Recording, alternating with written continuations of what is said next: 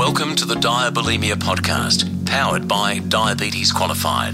Hi, I'm Katie Allison, and I'm an accredited practicing dietitian with Diabetes New South Wales and ACT. And I'm here today with Lisa Robbins, who is the principal psychologist at Diabetes Clinical Psychology.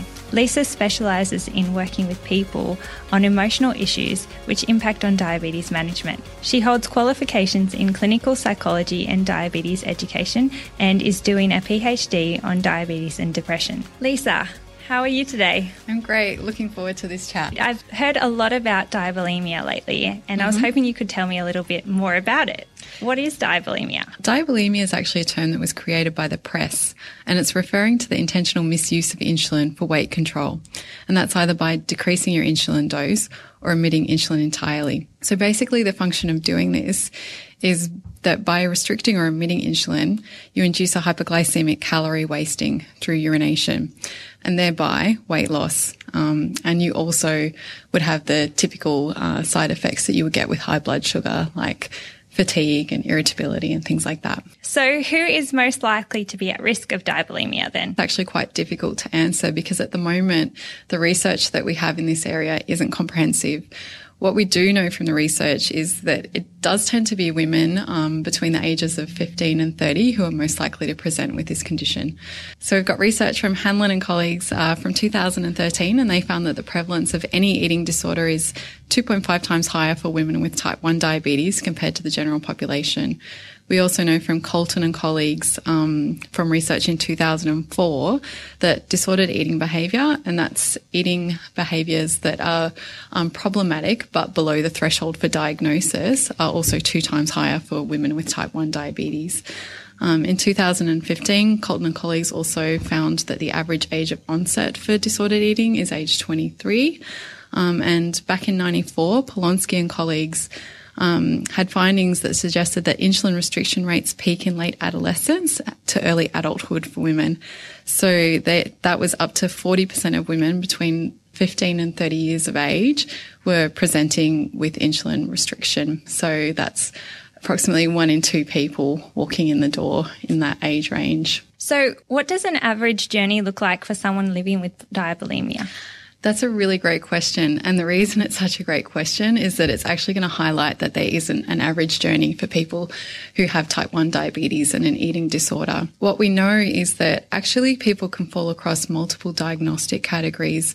So you might meet at one stage of your journey criteria for bulimia nervosa. So you're engaging in binge eating and there's insulin omission as the purging mechanism.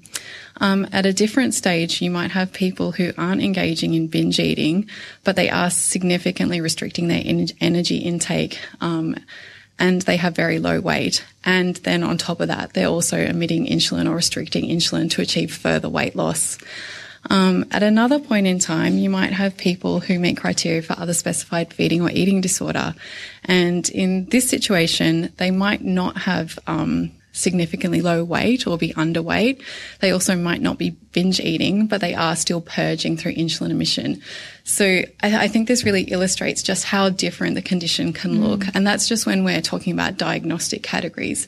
If you're looking at sub-threshold diagnostic symptoms, then you've got things like occasional insulin omission to perhaps do something like achieve a particular goal at one point in time. So things that I have come across are women who occasionally reduce or omit insulin in order to lose weight for an event or something like that. So it might just be occasional.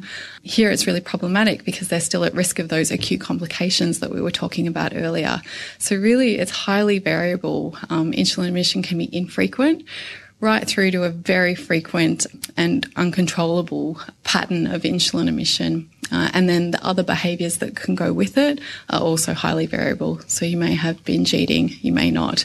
You may have a significantly underweight individual, you may not. I guess with that being considered and how different it can be, what are some of the signs and symptoms for a health professional to look out for? One of the ways I like to conceptualise this is by thinking of a tip of the iceberg model. So if we go to something like bulimia in the general population, not women with diabetes or men with diabetes, you would be sort of thinking of the things that are under the water or under the iceberg, the things that we don't see. And they're signs and symptoms like body dissatisfaction, negative thoughts and feelings about yourself, dieting behaviours, physical feelings like hunger, and even binge eating. They can be quite easy to conceal, and what's often seen is the purging mechanism, because that's much more difficult to hide over time from friends and family. If you try and translate this model across to type 1 diabetes, it doesn't work. And the reason it doesn't work is because the purging mechanism is very easy to hide. That tip of the iceberg is actually underneath the water.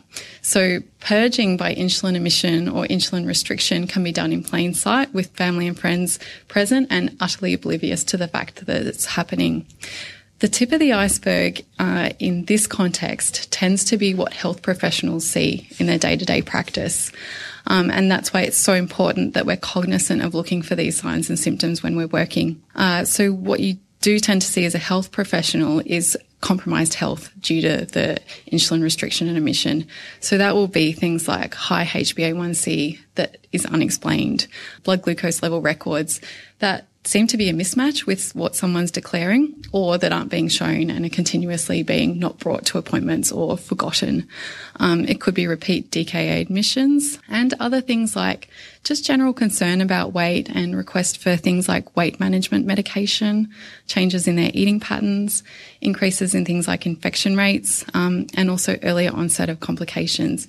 Now, it's important to note as well that while these are signs and symptoms, potentially, there's a lot of other conditions that can also lead to these signs and symptoms. So say, for example, fear of hypoglycemia.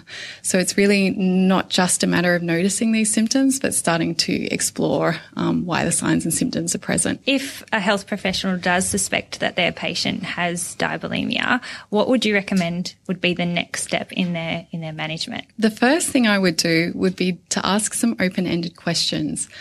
So if you're seeing things like these symptoms, a few simple questions might start to elicit the information that you want to know to be able to move forward. So it would be a question like, how do you feel about insulin at the moment and taking insulin? That can potentially give you a lot of information about what people are thinking about insulin and whether there's a link between insulin and weight control for them. If you don't feel comfortable with asking these kinds of open-ended questions, I would absolutely 100% very strongly advocate that you use a screening tool. The one that I prefer to use is the DEPSAR. So that's the Diabetes Eating Problems Survey Revised. It's a 16-item diabetes-specific eating disorder screen. You've got a Likert scale from never to always. It takes 5 minutes to administer or less for some people who are speedy. It's validated with excellent reliability and validity. Higher scores on it indicate greater eating disorder pathology, and there's also cutoff scores which recommend that you do further assessment. This screen is so helpful. I can't stress that enough. The same kind of open-ended questions that I was just talking about before are in this questionnaire. So not only do you get something that indicates when you should potentially be referring on, but you also get something that can open that conversation up for you if you're not comfortable asking those open-ended questions yourself. All you need to do is look at the results that they've completed and pick up on that.